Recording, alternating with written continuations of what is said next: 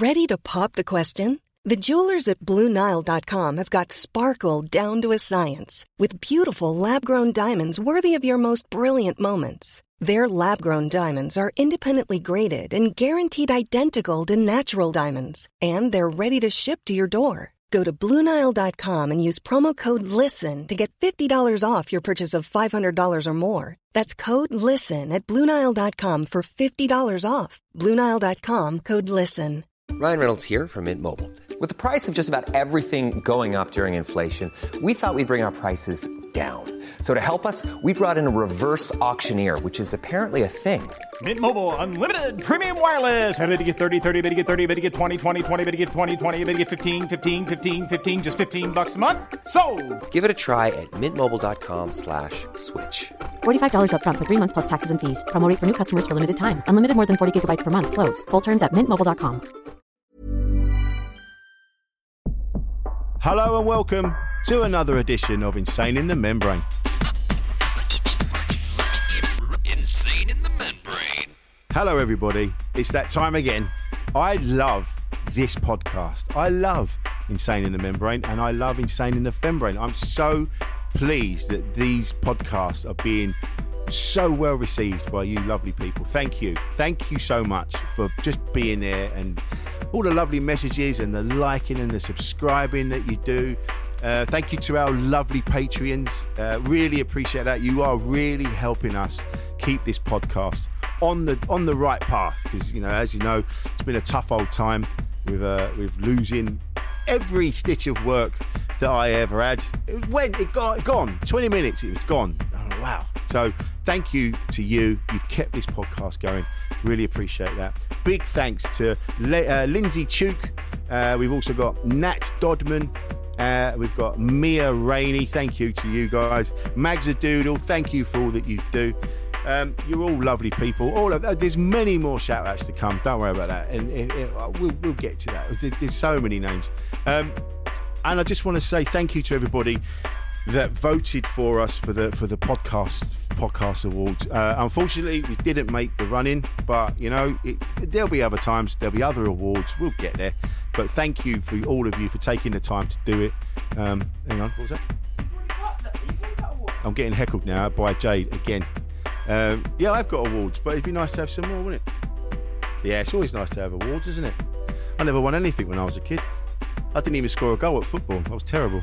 Anyway, so this is taking a turn, this introduction. So thank you to all of you for doing that. Anyone listening, if you'd like to be a Patreon, please you go on to, if you put Insane in the Membrane into the Patreon site, it'll come up and it'll show you. There's also a link in my Twitter bio. It will take you there as well. So yeah, I am Rich Wilson on Twitter. I am Rich Wilson on Instagram. Rich Wilson on Facebook. If you link me up on there, and then you can see where you can. If you would like to, you can help us. That's very kind of you. Thank you very much. This week, I'm joined by someone. This is the thing about this podcast, people, because sometimes people say, "Oh, we need names to get people sort of interested," right? But I want to keep it. I want interesting people on as well. And my guest this week is a family member. His name's John Jennings, and he's been in my family. I think we said 20 years he's been in the family. We explained how and why what came to be. But he's such a lovely man. We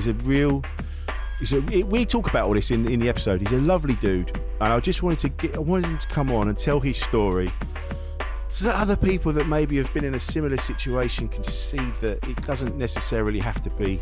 It doesn't always end up shit.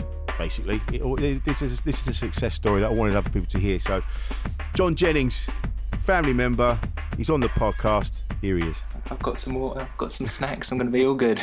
Ready to go. Good to go. Tuck it in for the long run.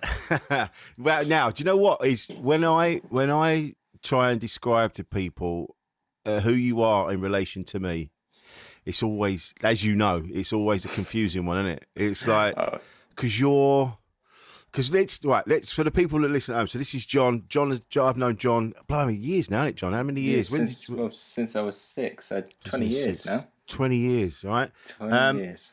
So you were in a care home that my now sort of ex-mother-in-law used to work in with with the mother of my children. So it's Lisa and Jackie. And then Jackie fostered you. Yeah. That's right, isn't it? Yeah. I think I was asking her for about the 2 years that I was in the care home. Yeah. I was asking her, why don't you just take me home? And I think she must have got so bored of it that she just felt sorry and was like, fuck it, let's do it. Imagine that, just bored. Go, yeah, all right, stop going on. It's like a kid asking to go to McDonald's. All right, stop going on. Yeah. Just this get in is the just car. notch level. Notch up. Don't want McDonald's, I want you to take me home. Or you take me home because it's shit. And get me McDonald's on the way. Yeah. So let's start. Let's start from there then. Let's start because I know bits. I don't know it all. And we could get it doesn't have to be personal. We as personal as you want to get. It doesn't. It's completely up to you. I just think it'd be really interesting for people listening who might have come from a similar background, might have ended up in care. And then, because you hear so many stories, people, especially if someone's ended up in prison or they've ended up getting whatever, something bad's happened to them, and they go, well, he was in care, and then so there was no hope for him. Whereas yours is I don't want to, spoiler alert for anyone listening, it's a happy ending, and that's why I was really interested in having you on, because I just think it's a nice, considering where you came from, it's a nice positive spin on what not on the usual narrative. So let's talk. How did you end up? Where were you born, John? I don't even know that. Where were you born? Birmingham. You do know where I was born because when I was younger, you used to take the piss on my accent. So, but you no, you did. You didn't sound. That was it because you didn't sound like you were from Birmingham. You used to, but you'd say, we used to take the mickey out of you the way you say wrestle. Yeah, which I know. Looking growing back up now, in foster care. Yeah, it was a bit bullying. But growing up in foster care, I was kind of put in foster care homes from I think I was a year and a half. So really? the first few years of my life, bouncing from home backwards, forwards, and it being in Birmingham, didn't really give me the best introduction to speech. So I couldn't talk very well. And that's why he used to take the piss out of me for certain words I used to say. I know. And now looking back, I'm like, oh God, I was such a prick. I was just, it's like. I think it helped me. It helped me speak better though. I had to have speech therapy and stuff, so that's why I don't have any kind of semblance of a Brummie accent anymore. Yeah, right, okay. You've had speech therapy, have you? Yeah, I think when I first moved to Kent from Birmingham, they got me in some speech therapy classes because my reading and writing and just speech in general wasn't very good. So that kind of whipped the Brummie out of me. And now... and no disrespect to anyone from Birmingham listening. I have a lot of love. I've got a lot of love for Birmingham. Just putting it out there, especially since they improved the ball ring. So can you remember?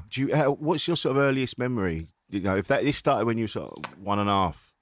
So can you remember? It's such a blur because you bounced from. I can't remember how many homes I bounced in between before I moved to Kent to be in the home that my mum Jackie got me in.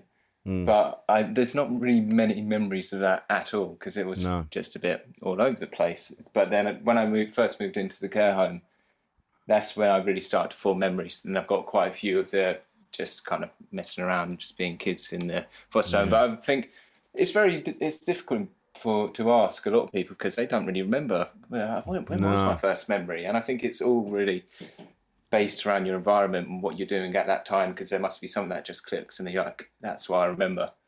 So I remember asking Mum to take me from the children's home a lot. That's they're very, very. That's a very, but that's the thing, I suppose, because it was so traumatic where you were coming from. I suppose your earliest memory would be a good memory, kind of, when things started to kind of improve, because I sort of know the story of how you came to be in care, and it's fucking horrific, to be honest. And we don't have to go into details about that, but just it wasn't pretty.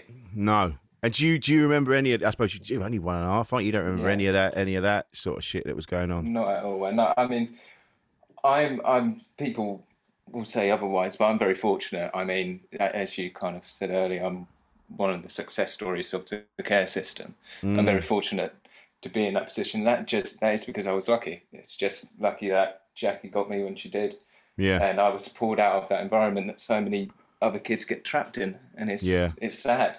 It's really sad because there isn't that support of a family and everything else. But the kind of time beforehand where it was all over and what happened, I don't really remember. I have 4 biological sisters, and we're kind of all separated at the moment, but they were all older than me. I was the youngest. So for me, I was super lucky because what happened didn't affect me mentally as it would have them, because they're older. They can formulate the memories and they really live through that trauma. Whereas I've kind of got fractured kind of memories or stories of what people told me happened. It didn't really happen to me per se, if you get what I mean, because I was so young, I don't remember any of it. Well, that's it. You were around, but you weren't aware of what was going on. Do you speak to your sisters at all? No, not really. But we used to, and I think just as you get older and just life kind of moves away in the distance, it's difficult. And growing up, we had communication, but where they were always in Birmingham, it was difficult to maintain that, and obviously the trauma that happened made it difficult. So there hasn't been any contact for a long time, but most of them are doing well. You see on Facebook, as you do nowadays. Yeah. And they seem to be kind of getting on with life, which makes me happy, because what we all went through was shit, really. But everybody's living their life now. Yeah. And obviously, like you said, you weren't aware of it, but you've obviously had to sort of relive it, if you like, because people have obviously told you what happened. How have you managed? Have you had to have counselling and things like that to sort of deal with anything, or have you had any sort of counselling? Because obviously people told you what went on, and which was horrific, and so having to kind of deal with that. Yeah, I think when I was younger, I used to be able. Well, I can do this now. I used to just talk about it openly because but there was nothing to be ashamed of there. No. I used to get teased for being a foster kid, being called orphan, blah blah blah, as kids do. That's just kids being kids. It wasn't, and all that stuff. Yeah, it frustrates you when you're a child, but as you get older, you're like, well, it happened, and you've got to make the best of the circumstances you're in. And going back to me being lucky, I was put in a good environment with good support network. I was taken in by a family, and everybody welcomed me with open arms. It was a family, and a lot of kids in the foster care system, they'll bounce from homes to homes, and it's not a family. It's just different people every year, every 2.5 years. It spans completely different for every single kid in the system. So, yeah, I think just being pulled out when I was at that age of 6 kind of gave me a new childhood. Yeah. So that's where you feel like you started from, and so Jackie and they're you class them as your family. Yeah, I call Jackie Mom, as you know, Lisa, the mother of your lovely boys. She's my sister, and as you know, with the boys, we've got a very funny relationship because technically I'm their uncle, but we call each other brothers. Yeah, and that's a very weird family tree. It's a funny one, isn't it? Very weird. I hadn't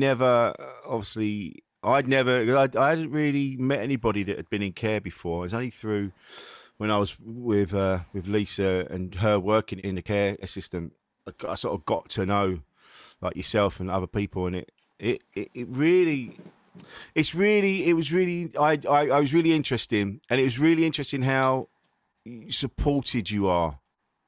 Everyone, like you say, it's not family, but did you feel that? Did you feel there is support there? You can, or was it quite sort of people are just doing a job, and not no disrespect to anyone in the care system. I mean, for you personally, how did it feel? How did it feel just being in somewhere that wasn't your home, sort of thing? Yeah, well, the children's home itself, it was. I have memories of that, and that's, as I said, the memories kind of come from there. But I remember there were staff that were lovely. Obviously, Jackie, my now mum. I had a few other workers that I loved, and you could tell they were there because they loved it. Well, they're not there for the money. Let's be honest. They're there because they love it, and they want to help these kids. And then there were a few not so nice ones, and you question why they were there. But nothing dodgy ever went on. They just tell you off for no reason, all that usual nonsense. But I think the people that work in the care system, I mean, Mom, Lisa, everybody, they're so selfless in what they do, because they're not doing it to get rich. They're doing it because they really want to help people. And you see that with the whole coronavirus now, with them being classed as key workers. They were always key workers. I think that just people weren't paying attention to what they were doing. No, it was just, it was just a given. Like people were just, you didn't really think about it. Like their nurses, their carers. I remember when I used to work in the care. I used to work in an old people's home. So so I was, but there were, people that I worked with that didn't give a shit, and that's why I left, because, I was doing a night shift, and you're supposed to go and check on everybody like every hour, and you'd be with a staff nurse that was like, she'd push 2 chairs together and go, right, I'm going to sleep, and I'd be like, well, what about everybody? Like, I'll leave them, and then I'd get bollocked for going up and checking everybody. So it was, so that's why I sort of stopped. I got disillusioned with it, but you're right. There are people there. These people. It costs money to become a nurse, doesn't it? You have to pay to become a nurse. You have to go on courses and things like that. So yeah, you're right. These people are selfless, and you're lucky, man. You're really lucky that you. Because again, like I said, I don't want to go into details about what happened, but knowing what I know about what went on in your life, it ended up where you are now. It's incredible, man. It's absolutely incredible. And Mum will always tell me off whenever I say it, but I'll always say it. It's thanks to her and the kind of values that she instilled in me, because I was already aware that I was lucky at that young age, but just being in that environment and making sure that I was good and not falling out of line, because it's so easy to just fall into the bad crowds, especially when you've got that kind of looming over you of, we're going to care, and people can get down, and you understand why. But I always saw like what I went through, not something bad, it's something that's good. I mean, I managed to get through all that shit when I was young. I can do this now, and whenever I like push myself and want to challenge myself, I've been through a lot worse. And I think when kids are being brought up in care, if they don't have them people to support them and say, listen, you're going to get through this, you'll support this, and it's just going to make you stronger. I think that's what needs to be instilled in them, that this was bad, but it's over now. It's over. And there's not counselling enough for that, because you asked me earlier if I've ever had counselling. Really? Never once. Never felt once. You needed to? I never felt I needed to. I don't know if it was because social workers and mum and people at school felt like I didn't need to. It was never offered to me. But again, I don't personally feel like I did need it. I was quite confident in myself, and any problems I had a very close relationship growing up with Jackie, mum, just because she didn't know me my entire life in my mind. So I could tell her anything. So I didn't really need that additional support that other kids do need when they don't have the support at home. And has it affected you relationship-wise going forward? You find does it affect you? Like sometimes you'll wake up and think about it, or does you kind of you sort of out the other side and you've gone, well, that was a moment in my life. I'm now here. I don't. Does it still loom, as you said earlier? It does a little bit, and I think growing up, still there's parts where I've struggled to kind of express myself, and if I've got a problem, I'll keep it to myself, because that's kind of what I was used to growing up, and I still get that as an adult, and it's something I'm trying to work on. I mean, lockdown, living with 3 of my very good friends, obviously people get on each other's nerves and stuff, and I went through a lot of stress at work, and I just bottled it all up. Really? Bottled it all up, and I do it all the time. And they just said, just don't worry about it, man. They're like, shit, just let it go. And I was just like, you know what, yeah. And I'm just like, yeah, I do this a lot. And it's something that, you try and work on, you're aware of it. But I think that's something that I've still got from growing up in just the children's home and stuff, because if you see weakness with the other kids, like, they're not going to kill you or anything, but they will bully you, of course. So you always wanted to just kind of keep yourselves to yourselves. Yeah. I find, I know. This comes up a lot on this podcast. Actually, communication is so important, and I'm the worst at it. I shut up. I'm getting heckled by Jade. I do. Yeah, I'm always on at people going communicate, and I even say on here, look, if you're feeling shit, send me a message, and I'll get back to you and we'll have a chat.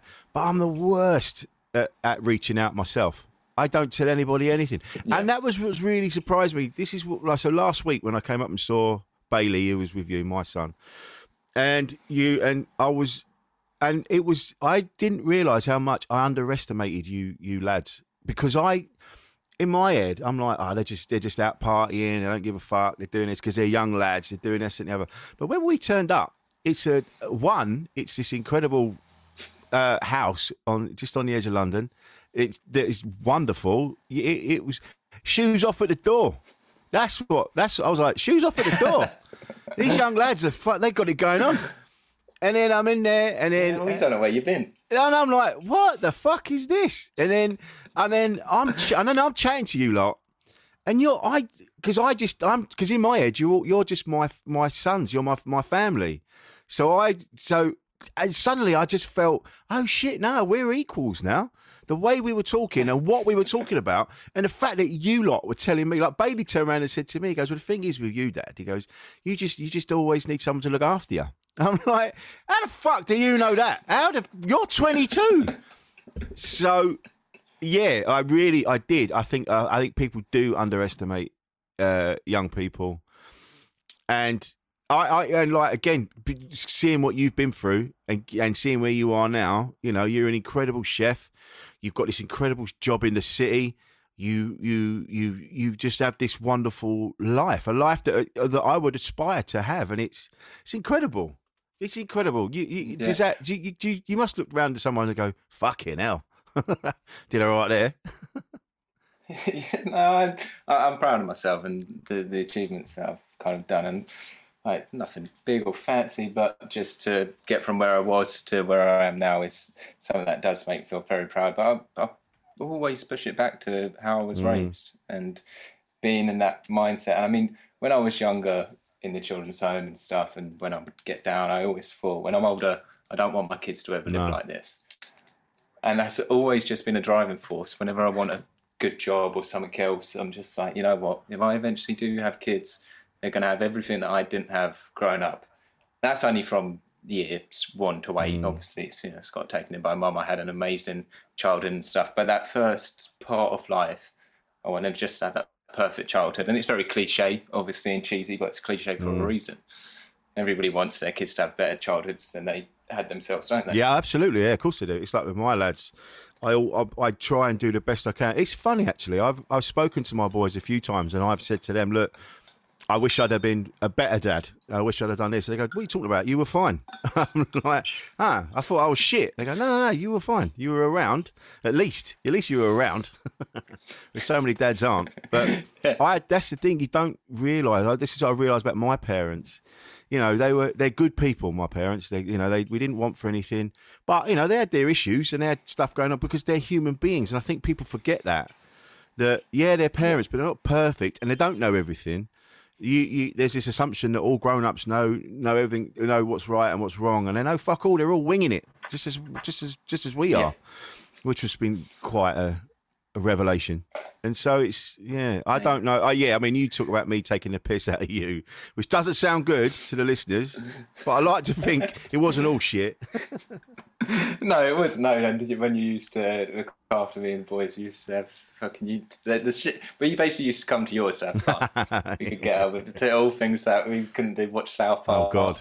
Play video games late at night. Yeah, we can mess around. So no, it was always fun. Always fun. And I think Bailey talks about it. His taste of music coming from you as well. But whenever we was around, we'd be listening to your music. Influenced me a lot. So nice. That's very, very fun. I think that's it because obviously their mum and I had broken up. We spent the 90s getting back together, breaking up, and it was a fucking mess. The 90s, but yeah, and so it's nice to know that you and the lads have nice memories. And what was happening because you were coming to you'd come with the lads. And I'd look after you, and of course you want to be the best parent. So you go, this is party central. You go to bed at 4 a.m. if you want. And then I'd let. Go on. Going to up the creek and helping you set up the chairs. That was always fun. I don't know how You kept us so entertained just by doing your brilliant. Yeah, no, that's what it was. Slave labour. It was child labour. Yeah, that was it. It just getting.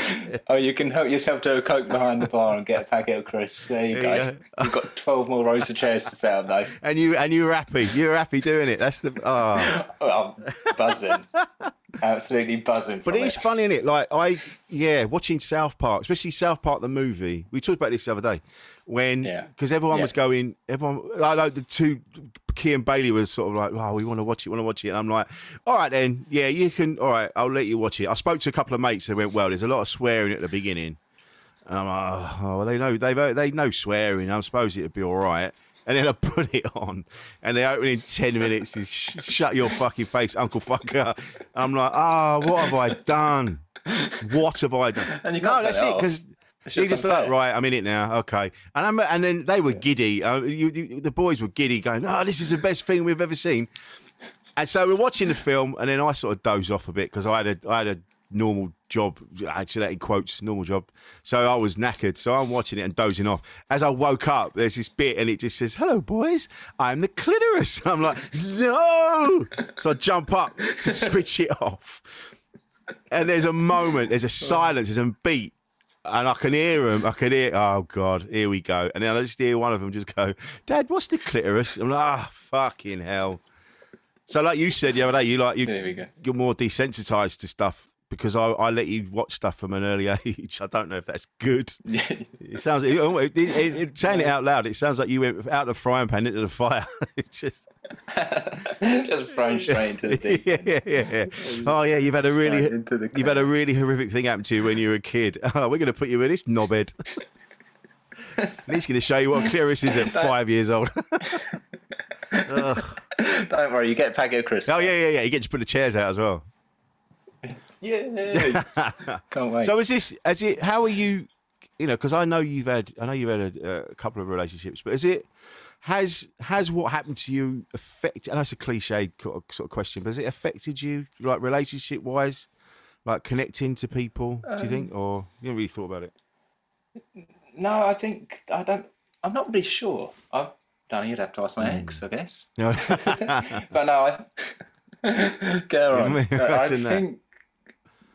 It's going back to the point of not being able to open up. There were times where I could have expressed myself more, but I like to think, because I always felt that my mum was so generous for everything that she gave me. I'm quite a generous guy growing up. I've tried to help my mates out and do wherever I can.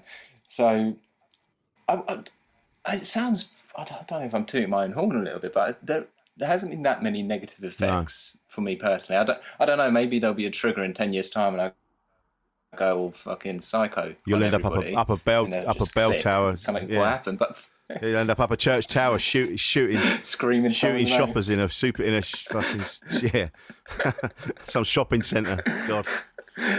Yeah.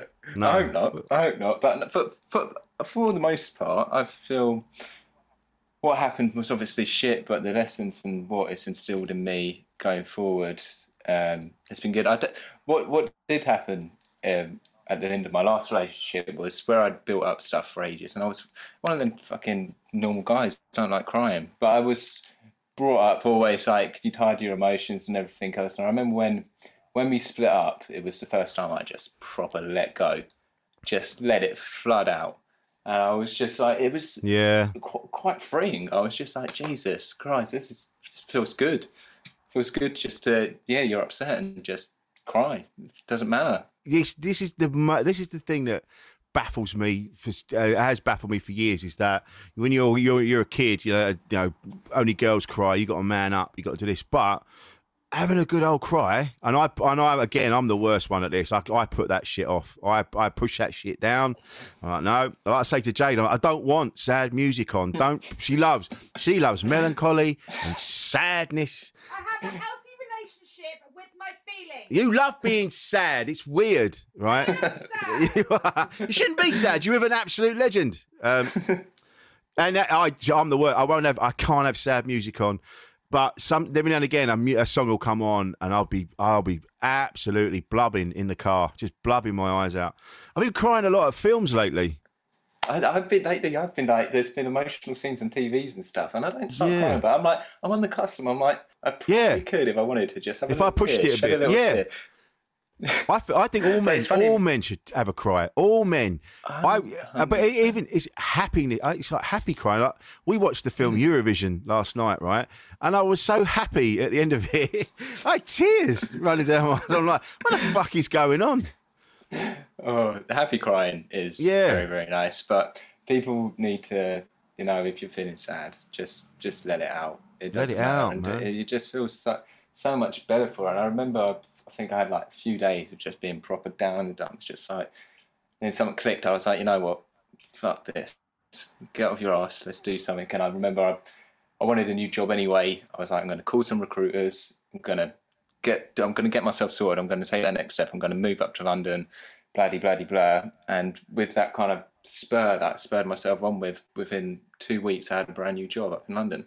And I feel like even from something that on the base of it was horrible. I mean, we're still friends now, and we both understand why it happened. I mean, it was so good for me in so many different ways. It was just refreshing to firstly just express my emotions, be like, fucking hell, this is shit, whatever. But then after that, just to wake up and be like, let's do something, let's sort myself out, let's push myself to the next chapter. So even when people go through shit, the bit after it's what really makes you, and what you do with that. If you go through a really challenging part in your life, just afterwards, just pull your socks up and just crack on with it, because you don't know what you can achieve from that.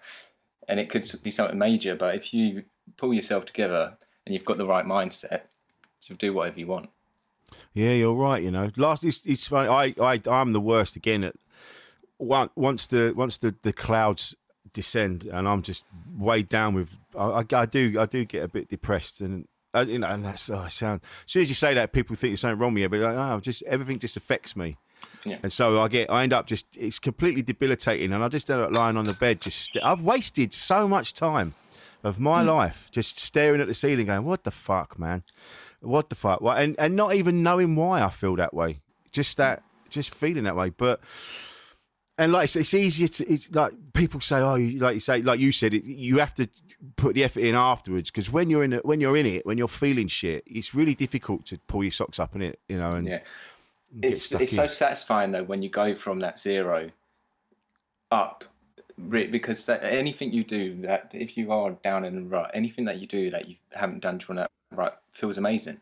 You're just like, oh fuck, why haven't I done this sooner? And then that just builds and builds and builds, and as you get your confidence back up and you're just happy again, it just makes you feel so much better. So the initial steps afterwards, it can be small or big, but they feel good.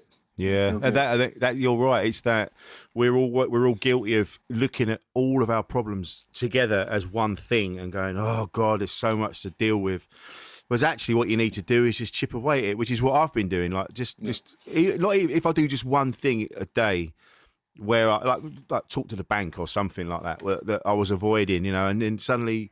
You go, I feel better now, and then you take the next step. You go, all right, I need to talk to that person. I need to get back in touch with them, and reaching out, like you said. I always think I'm getting in someone's way if I reach out, but then when I do it, people are so pleased to hear from me. I'm like, oh, I should have done this before. I thought I was getting in the way. It's weird, isn't it? It's frustrating because you're like, I want to help you so bad. Don't worry, because I've had friends who have. Been down before and they kind of go inside themselves. You talk to them about it, it's, I don't want to annoy you. It's always that same kind of, I don't want to annoy you, and it's just like, you will never annoy me by just wanting to speak to me. I'm here for you whenever you want. Like, you're not taking anything away from me. If I can give you my time to make you feel better, that's all I want to do. And anybody that does listen to this and thinks, oh shit, I don't want to waste people's time. No, you're not wasting anybody's time. Reach out to people. They want to hear from you just as much as you want to speak to them. Yeah, it's true, isn't it? It is true. It's like, well, and again with you, like having had such a traumatic start to your life, you kind of it feels I don't know, like it's like, well, he's been through so much, he doesn't want to hear about my bollocks, that. But you've already got a handle on what you've gone through, and so. Exactly, and it's a good listener. It makes me a good listener because if you go through some stuff, I'll just listen to you. Don't worry about it. Like you can get through it. You always surprise me. Some of the shit you come out with, I'm like, who's the adult here? Is it me? I mean, I know you're an adult now, but I mean, I've known you since you were 6, and I still look about 12. Yeah, you do. Don't worry, you'll get a moustache one day. My dad's 74. He's only just grown a decent goatee, so I've participated in what a lot of gents in lockdown have probably done in trying to grow a moustache, and I don't know if it looks hilarious or bad. I think it's one of the two. But... You look like, no offence, but you look like you're trying to get into a pub underage. Whereas I've joked about this now. I'm at that age now where I can't go to the park on my own because people think I'm a paedophile. I'm now in that older bracket where people are like, oh, what's that old cunt doing? It's that. Where's his dog? What's he doing? If he don't have a dog, he's a weirdo. That's why you have to walk around with a lead, just in case. People even if you haven't got a dog, just carry a lead with you.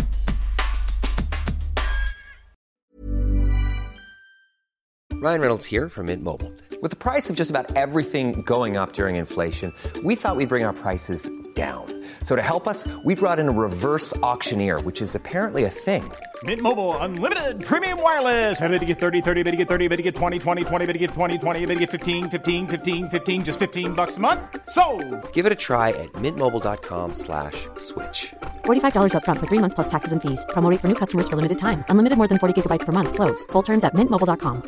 When you're ready to pop the question, the last thing you want to do is second-guess the ring. At BlueNile.com, you can design a one-of-a-kind ring with the ease and convenience of shopping online. Choose your diamond and setting. When you find the one, you'll get it delivered right to your door. Go to BlueNile.com and use promo code LISTEN to get $50 off your purchase of $500 or more. That's code LISTEN at BlueNile.com for $50 off your purchase.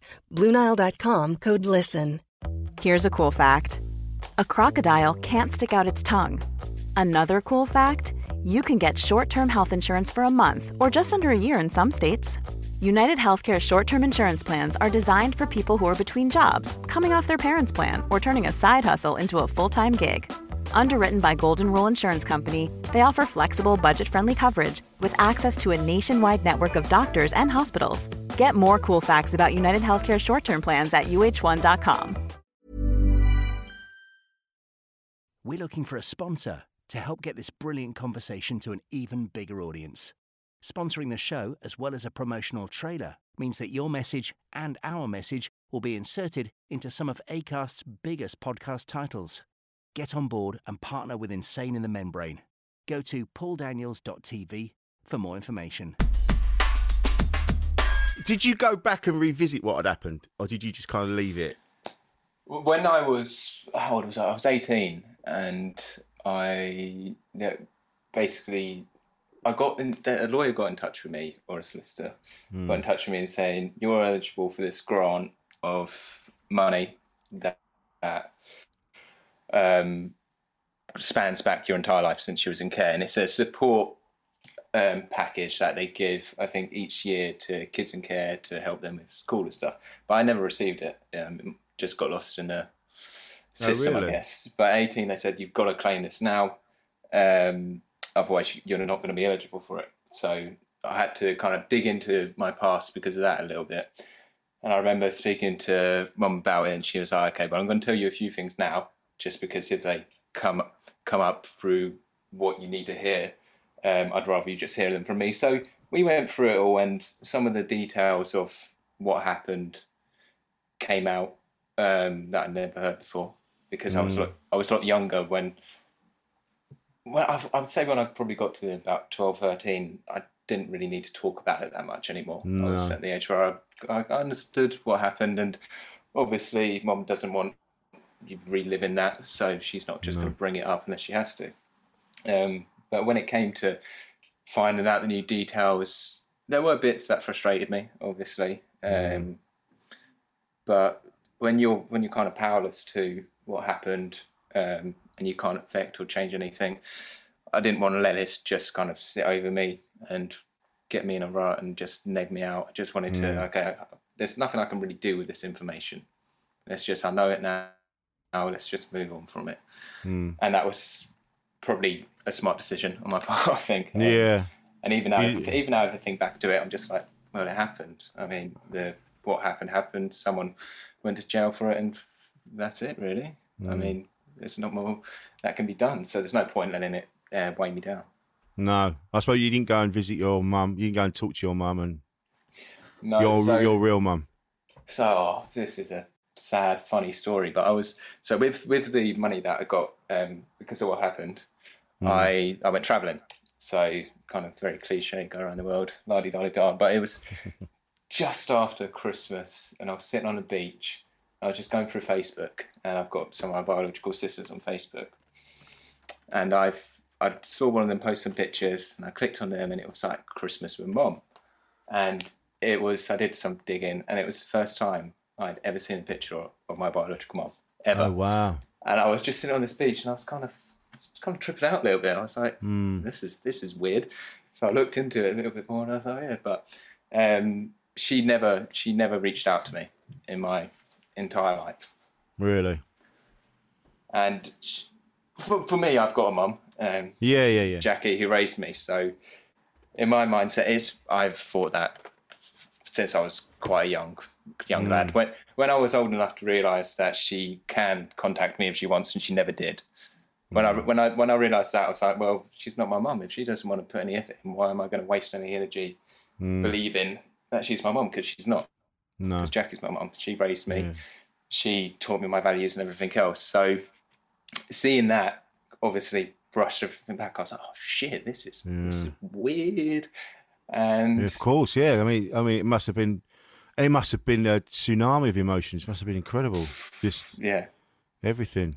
Oh my God. I was glad I had a drink in hand and I was sitting on the beach somewhere and not in the office, because that would have freaked me out a little bit. I could relax with that news. But even seeing that news, I can, if I want to, reach out, but I'm not going to. I mean, no. She had that chance, and she doesn't deserve another chance. And I mean, there might be some people out there that think that's really bad. If I've got an opportunity to reach out to someone that I should, but at the end of the day, I was a child, growing up from the age of 2 to 18, and that entire time where I was in the care system, she could reach out to me. And even now as an adult, she could if she wanted. She's never wanted to. So why would I? Why would I? I know. And anyone listening, if they're going, oh, it's your mum, No, it's more complicated than that. Without going into too much detail, it's fucking horrendous what went on. And you're all right. We're bringing it up now. I mean, you know, how are you talking about it now? Are you? You got your head around it. Talking about it. Yeah, no, I mean, you grow up with it. You grow up with the facts, and you know what's happened. And there's no point letting it affect you in a negative way, because there's nothing I can ever do to change what happened. Therefore, there's no point me letting it change what I do. No. Well, no, this is it. This is why I wanted to talk to you and have you on, so that other people that have maybe had something really terrible happen to them and end up in care or whatever's happened to them, there is hope. You know, having you been in my family for 20 years now, and I've seen you grow to the man you are today. And like I say, you know, you're a dream to be around. You are. Again, like I say, I underestimate you at every turn, because I just see you as that 6-year-old boy, whereas you've got your life more together than I have. And that's I find that. I don't know. I saw your. I only cooked you dinner the other day as well. It's brilliant. It was a good dinner. I enjoyed that. You enjoy your cooking. Do you get a lot? Just do enjoy cooking? Because I know because you're not a chef anymore, but you were. But you still no. So dropping out from the hospitality industry was just because I wanted a social life, but I still love to cook. Absolutely love to cook. And as you know, I'll cook at any opportunity. If people come around, I'll ask them to cook. I think it's because it's almost like a form of meditation for me, because I'm focusing on this one thing, on chopping this vegetable, doing this, and I've got a routine of times and everything that I've got to do. It's just so nice focusing on that one thing, listen to some music, then afterwards it tastes delicious. So it's kind of a win-win situation in all parts. But no, now 9 to 5 city life, it's different, but I enjoy it. It's a good job, and I get to Yeah, I get to cook in my kitchen without being slapped by a chef or screamed or shouted at. That's the thing, isn't it? About why if you don't need to be angry. Oh like, my goodness! Mickey Flanagan used to say, "He's like, calm down, Gordon. It's only a bit of dinner." Like I worked at the Independent in their kitchen at the newspaper, and screaming at you, and you're like, just fuck off! I'm chopping the fucking onions. You shouting at me for? We were doing service one day, and I was quite young at this point. I think I was 18, first job in a proper kitchen, fresh out of college. I was chopping some bread, and it was manic, absolute chaos. I just wasn't looking properly and cut with a bread knife right down to my thumb and the nail. Oh, and it hurt so much, and it was bleeding, obviously, everywhere. And as I did it, I went, fuck. And the chef comes out and said, who the fuck's swearing in my kitchen? And just looks at me. He's like, oh, okay. And I was like, I'll wipe out anyway. But my God. I've got translucent. See-through Caspers in the kitchen. But they put me outside, sit on a fucking box, put your thumb above your head, wrap it in plasters. It's like, all right, have 10 minutes, see you back in there. And I got back to work afterwards. Yeah. It's absolutely mental. I mean, I get it. It's busy. You don't have to talk to me like a shitbag. No. It was all that. And they don't call you by your name either. Everyone's chef. Like, chef. And you're like, this is bollocks. When you break these things down, it does make me laugh. And he's, It's very much similar to the military in the kitchen, though.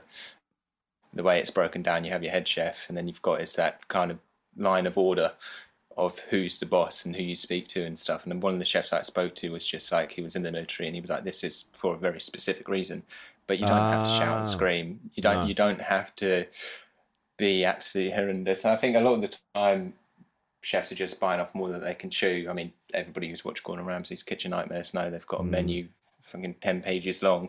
They're doing too much, and that's when people start to stress out. But what I do think the good thing about the hospitality industry, and an idea that eventually when I'm older and have in a position to do it, would be, because when you work in restaurants, you're working long hours, long hours. And a lot of kids that come out of foster care, if they don't go to uni, they've got nowhere to go a lot of the time. Absolutely nowhere. But in a restaurant, you spend so much time with these people, be in the kitchen, front of house. And I don't know if anybody out there can do it, but for foster kids, I think having an opportunity to get them from school, get them in a restaurant where they can potentially stay and learn skills and pick up, because they're like a family in a restaurant. You spend so much time with them, and you can just be around people constantly. And it's got that, when it's working well, you've got that family kind of environment where everybody's happy, everybody's working together, and it's that sense of community and togetherness that a lot of kids don't get when they leave foster care, because they're literally dumped on the street with some money. If the people that they were staying with just beforehand don't support them, then they usually end up in shelters. And it's a really horrible part of the system that there isn't that much good support for care leavers. So something like a restaurant where you're giving them an opportunity to learn skills and be around people like-minded to them, I think would be really helpful. So you don't think about that. Do they? I mean, yours is a would you think you'd do that then? I'd like to. I want to do something food eventually when I'm a bit older, just because I still really do enjoy it. But for the time being, I'm happy where I am. But setting up a project like that where you can give back, because as I said at the beginning, I'm very lucky. I'm one of the very few kids in care that gets picked up by a really, really nice family who takes you in. And for the ones that don't get that opportunity, there just needs to be more for them. So if you can give them the chance to, if they don't want to go to uni or they can learn to cook, I mean, I think that would work out quite nicely. So maybe in 10, 15 years. It's funny, isn't it? Like, no one thinks about that. Once care finished, because it's 18, isn't it? They go, 18. Right, you're 18, and then do you know? Because I mean, yours is a different experience, but do they prepare them? I suppose they don't just boot them out, do they? They're supposed to have. Yeah, you like to think a lot of them will go to uni. Like you said, yeah, but if they don't, then think about over holidays when everybody goes home to their families and stuff. A lot of these kids don't have anybody. It's really, really sad. And I think people needed to aware that there's a lot of kids that do struggle, well, young adults that do struggle just coming straight out of the system without a proper support network, because you get given money by the council and they'll help you find council housing and stuff, but that's in that a similar support network. I think a stable job is what they really need, or to go to uni. But it's a work in progress, eh? Yeah, no, you're right. I find it. It really saddens me that, and it's not their fault. Like I say, I think this is what we need to get our heads around, is the fact that, and I've said this loads of times, us human beings, we're animals, really, and sometimes, we do things that, like a lot of people, like they do things that, that mean that they have their kids taken off of them, and it's not the kid's fault. No. Do you know what I mean? And I don't know what the answer is. I wish I did. If I had my way, I'd gather them all up. Yeah. Put them in. I don't know, but you can't do that, obviously. But it's these are the things that keep me awake at night. Well, that's the thing. Kids struggle for their parents' mistakes a lot of the time, and it's really hard and quite brutal to know that this goes on a daily basis. Kids fall into the system. Oh man, when you hear, because you think you've heard it all. You think you've heard like the most horrific thing that you could hear, and then you hear, oh, we've just found these women. They're in this basement for 10 years, and they were locked in by the dad, and then the dad was having sex with them, and all. And you're like, oh my God, how was that going on and no one noticed? It's this. This is what I mean about human beings. We're fucking weird. We do some fucked up shit. Yeah, and this is and that's why we have trouble. This is why because we're fighting these subconscious animalistic things going on all the time, aren't we? That and some of us are able to get a handle on it and go, no, we don't. Like I've said this before, like when someone hands you a baby, and you get this immediate thought that goes, you should boot that over the shed. And you go, what? No, hang on a minute. And the other part of your brain goes, no, don't do that. That's not what we do. We look after these, we nurture them, and we care about them. And then the animal brain's going, yeah, eat it. I don't want to eat it. I'm going to look after it. It's mad, isn't it? The brain and us. There's a very interesting book that I started reading and then stopped because sometimes I've failed to keep myself motivated to do stuff. But the beginning of it was really, really good and speaks of what you were just talking to. It's called the chimp paradox. And it talks about the 3 different parts of your brains where you've got that animalistic urge and the bit that's telling you to be sensible. And then you've got the computer brain where everything's stored. It's really, really interesting. I think you'd like it. Yeah. What's it called? The chimp paradox. Oh, yeah, I'll check that out. Yeah. Oh, yeah. Although I did... very good. Oh, yeah, I love stuff like that. I'm read of it. Was it just the foreword? No, I just read the title. Just the back of the book. Oh, yeah. The summary. I just Googled good brain books. The first one that popped up, I was like, this one. Do you know what I do? I do love reading, but I try to read Brief History of Time, and oh man, I didn't get past chapter 3. And they was talking about the difference between an everyday theory and a scientific theory. And even now, like I still don't fucking know what he was going on about. Again, I was like, fuck it, because I thought I understood what a theory was, but no. When it comes to science, it means something completely different. And oh god, so I do. Yeah, I know what you mean. I get some of these books. I get into them, and then I'm like, I don't understand this bit. I've Googled it 6 times. I don't know what they're talking about. I'll go back to me comics. I find if you get on a roll with a book, if you really sink into it at the beginning, and then you're like, oh, this is awesome, and then you're just in it for the entire time. But if I get out of routine and say I don't read it 1 or 2 days, I'm like, oh, and I really struggle. And I started watching Criminal Minds and on Amazon Prime, because what else are you going to do when you're locked in a house? And there's 14 seasons of it, and I think in the past week I've done like 3. Yeah, right. And before I go to bed, I'm just like, oh, just watch an episode of Criminal Minds when I could be reading. But now I'm just so stuck into it. I'm just like, nah, I'll just watch another one. I think, yeah, it's fine. I like I say, I love to read, but I find it because the phone's right there, the internet is right there, and there's all portal into another world. Yeah, exactly. And you go, I fancy a bit of a dopamine hit. I'll just put a picture up on Instagram, get me a few likes, and get those synapses popping. Really, I just want to be happy. Yeah, yeah. Please. But what you should do, there is something to be said for coming away from the screens and trying to find a book that you're into and just burying yourself in it. I'm getting more into it, and I am enjoying it. And I think that finding things that you enjoy, like you say, like cooking. Jade's the same. Jade will. She won't she's not into like cooking everyday dinner, but she'll go, all right, I'm gonna make strawberry cheesecake ice cream from scratch. Here we go. And you're like, all right, but she's Capers. You need what? Capers. You need capers. And lemon for tonight's dinner. Well, get off your ass and go and get it. What's she making? She's making sea bass tonight, and this is the thing. Where we live is down. The shops are up the hill. And this Jade talks about it in Serious Black Jumper. It's like she's all day, every day. She's feminism, right? Banging on and on and on and on and on. Every time we watch a film, she's like, this is problematic. We watched Once Upon a Time in Hollywood recently, and she just sat there, just slagging it off all the way through. Wow, they've given Margot Robbie nothing to do. This is ridiculous. Why is she even in this? Why is it all men? The patriarchy. And then she'll turn around and go, babe, can you go out the shops, please? I need a lemon and some capers. And I'm like, get off your ass and go and get it yourself, feminist. But no, that's where feminism stops, John. Yeah. It's an on and off switch. Yeah. It depends on when they're hungry, I think. Yeah, pick and choose the bits you like. It's all bollocks. It's such bollocks. I'm more of a feminist than she is. So there we go. So we're having sea bass tonight. But that's it. So Jade's got.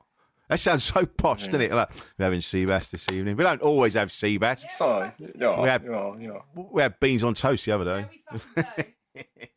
I did anyway. You didn't want it. No. Nothing wrong with beans and toast. I love beans on toast. Do you put cheese on it? I'm just like the classic, just beans and toast. Staple. But where I used to cook all the time, I'd still think the old classics like that, I still absolutely love. Like we call it in my house brown food, where it all just looks brown. You know, where you just get something out of the oven. You're just You want a bit of brown tonight? Yeah, a little bit of brown, no worries. I've just got to put this in 10 minutes before I put the other lot in, and it will be done at the exact same time. This is amazing. I love brown food. I love that. Or war food. Have a bit of war food. Just spam straight out of the tin.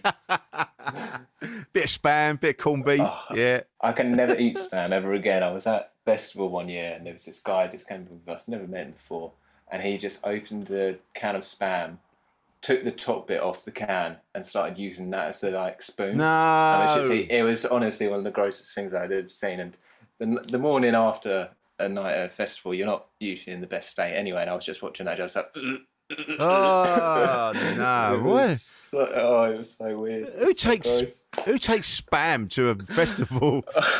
It was so surreal. Jade's putting her hand. Jade, this is the thing, right? She bangs on about going to all these Michelin-starred restaurants and going to we went to Paris and we did this thing and it was amazing and the food came out on 3 teaspoons and all this shit, right? But you give her a tin of spam, it's like Christmas.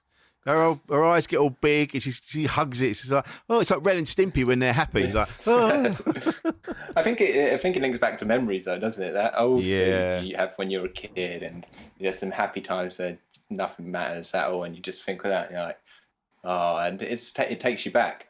I mean, I don't think spam will take me anywhere but to the toilet. But you know what? You're right. I really love eating in nice places. We're very fortunate that we've been able to do that, and we're both able to cook. We can all cook, which is really nice. But just sometimes, just soup and a sandwich. Soup and a sandwich, easy. Chicken soup, cheese and ham sandwich. Robert's your father's brother. Done. Love it. You just can't go go wrong with it, can you? No, I love it, mate. I love it.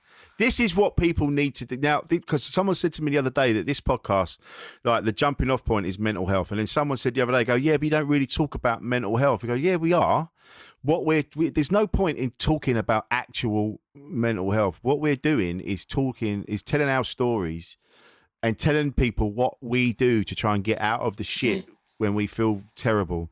And from that, people go, "Oh yeah, I feel like that." And that's how we talk about mental health on here. It's non-intrusive, isn't it? You're not just blasting people with be positive. It's a lot more, I feel, constructive, where you're letting people know that the shit that they're going through is kind of the same shit that you're going through. Exactly. You're not in it alone, which is way more important than just saying, everybody feels sad, feel happy. Yeah. These all these fucking memes. Just kick your shoes off and walk across the sand. And like, who's got sand? Who's got sand near them? Just do something that makes you happy. There is no sand in Peckham. There's no sand. No. Oh, they might find a sand pit, but going back to your point about the moustache and kids' parks, I'm going to give you. You don't want to be. Yeah, I don't want to be. I don't want to be in that environment. You look like you're trying to blend in. I see you hiding in the bushes. Oh, God, this is not how we're ending this podcast. We're not talking about this. No. But this is again. I said it earlier. Why I wanted to have you on and talk to you, because I wanted people to hear your story, and I want people to hear that there are happy endings out there. It doesn't have to be the end just because, you know, these horrific things have happened. And I know a couple of people like that their childhood has been horrific, but they've managed to, you know, carve out a decent life for themselves. And it's a testament to you, mate. You say like you had the family and things like that, but you haven't let it get to you. You don't walk around going, "Oh, this really horrible thing happened to me. You should feel sorry for me." You're one of the best people I've ever met, and Thank you, Rich. I appreciate that. I'm proud to call you family, and that's why I wanted to have you on. I think you're brilliant. Yeah. So well, thank you for giving me the opportunity just to tell my story, and just your childhood doesn't define you. No, not at all. Are you on when people listen to this, they might want to reach out to you and say hello. Where can we find you, John? It's just John Jennings _ on Instagram, and if you want to see food that I cook, it's on there as well, because that way you know we're not lying. I can cook something. It's not all fabricated. I will say now, you are a very, very good cook, and so we're gonna come up and see you again, because I was really impressed with your house. Thank you very much. We'll have but we can't go do any stand-up gigs, so you can come do a personal one. Yeah. Oh, I don't know. Well, after the last time that you were at a gig, that's the worst thing I've ever said out loud. I will say this to the people listening. So earlier in the year, I was doing some gigs in the French Alps, and very lucky to be able to do so with the wonderful people at Taking the Piste. Wonderful people. If you get the chance to go out there and have a look, if you see Taking the Piste, they're really lovely people. Els and Richard and everybody, they're lovely folks. And you happened to be out there as well, didn't you? It was so funny. I think I saw you do an Instagram post. Yeah. Or you replied to one of mine, and it was just like, shit, you're around the corner. That's it, yeah. And I was taking a photo pretending I was skiing, but really I was sat at the pub just getting pissed. And then so you're at the gig that night, and then we were talking about us. And there was 8 of you taking up the front row, and we were having a bit of banter, and it was all mucking around, and then we were talking about that was it. I was talking about parents, and I'm like, parents, they nowadays they give a shit about their kids, and they go on play dates, and I'm like, I mean, not yours, obviously, John, but everyone else's. And as I said it, my brain went, yeah, say that, it's really funny. And then I said it, and my brain went, ha ha ha, dickhead, that's awful. And I was like, I was so upset that I'd said it. It was so funny though, because the whole room was silent apart from the front row of my friends who knows the situation. Oh, yeah. They know. So it wasn't that you wasn't being funny. I thought it was hilarious. But everybody in the room was just like, what the fuck is he talking about? But I'd explained it as well. I think people were just, what? is this? Is it? Yeah, I know. Is this interactive comedy? It's just. It was like, they were watching out. It was like they were watching us, like sitting around a dinner at Christmas. Just like, it wasn't a gig. It was just us, just doing a live Facebook update. It was like, I don't know, but I don't know where I'm going with this now. But it's hilarious. You took that well, John. So well done. Listen, John, mate, this has been lovely. Thank you so much for coming on. You're more than welcome. Thank you. Produced by Paul Daniels at pauldaniels.tv.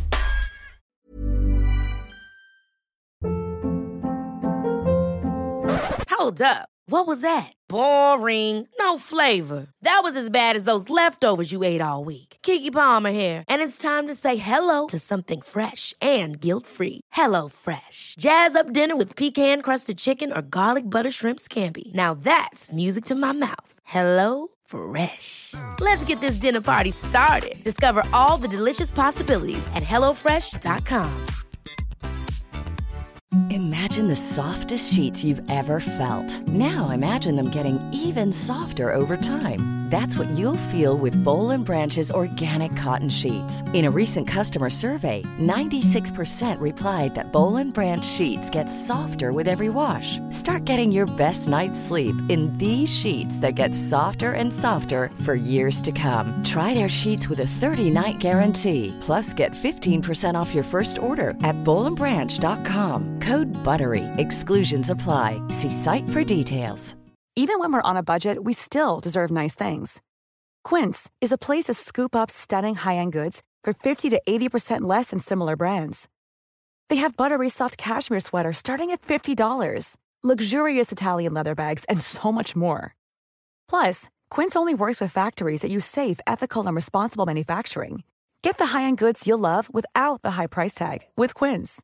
Go to quince.com/style for free shipping and 365-day returns. Made by darkhorse digital.co.uk. Shooting, live streaming and podcast production.